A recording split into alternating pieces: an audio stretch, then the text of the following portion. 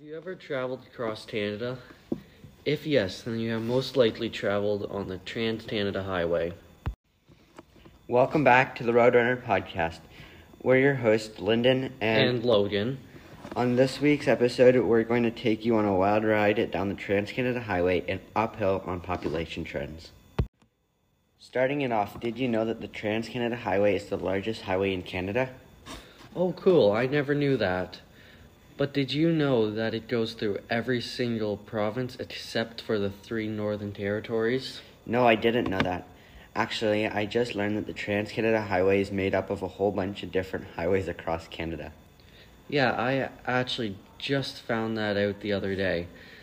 But did you know that a man named Terry Fox tried to run the Trans-Canada Highway from the Atlantic coast to the Pacific coast? Unfortunately, cancer took his life. He was only able to run 5,373 kilometers.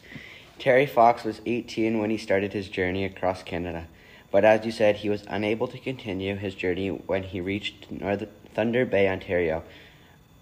Unfortunately, he passed away at the age of 22 due to leg cancer. Wow, what a truly inspiring story. But now switching it over to population trends. Do you know what an aging population is? Nope, never heard of that.